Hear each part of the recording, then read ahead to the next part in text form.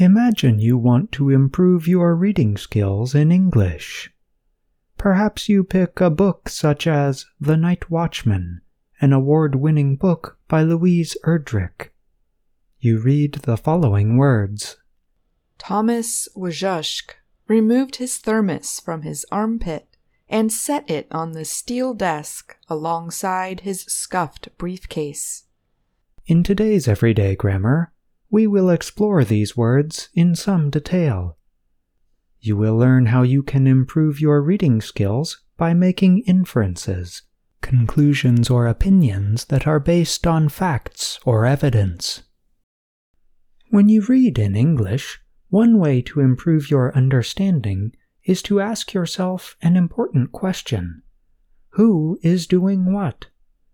This question gets to the heart of one of the most important structures of English grammar: subject, verb, object. Let's consider our example sentence. Thomas Wojcik removed his thermos from his armpit and set it on the steel desk alongside his scuffed briefcase. We can start by identifying the subject of the sentence, Thomas Wojcik. Then we can look to the next word, the verb removed. It is in the past tense. We know this because of the ed ending. We already have several important pieces of information. The writer is describing something that Thomas Wojcik did in the past. He was removing what exactly? Imagine you do not know what a thermos is, or an armpit for that matter. Do not be worried about the terms you do not know. Instead, look for words that you do know. Note the word his. This word shows possession. It comes before nouns. Therefore, you know that a thermos is a noun and an armpit is a noun. So far, the basic structure of the sentence is something like this. Thomas removed his noun from his noun. Let's continue with our example sentence. We arrive at the words, and set it. The word and is a conjunction. The word set is another past tense verb. Because there is not a different subject stated, we can guess that Thomas Wojcik is doing another action. Once again, we have the word his, as in his scuffed briefcase. You know that a briefcase is likely to be a noun. The word scuffed is probably an adjective. We know this because adjectives often come before nouns and after words such as his.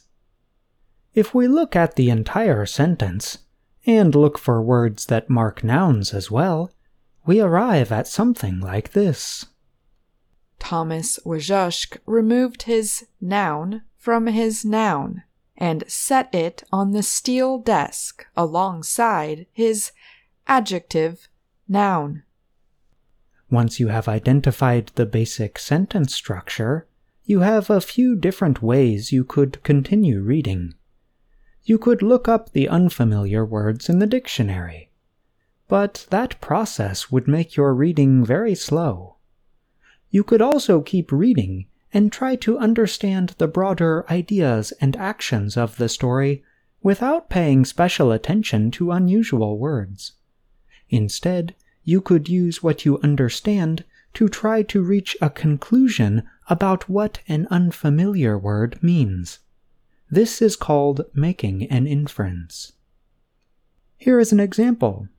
Imagine you continued reading the description about Thomas.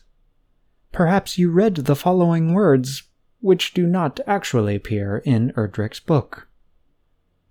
Thomas opened the thermos and poured hot, steaming coffee into his cup. When you read this sentence, you can make an inference about what a thermos is. It is an object that holds liquids and keeps them hot. When you become good at making inferences, your reading skills will improve, as will your enjoyment of reading. Grammar can help you make inferences. Look for the sentence's subject, verb, objects, and look for function words. Words like his, her, their, the, a, an, this, those. These words give you clues about grammatical relationships and can tell you if an unfamiliar word is a noun or adjective.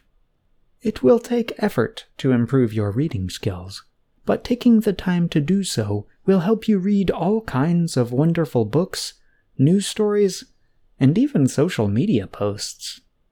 You will also have better results on difficult English reading tests.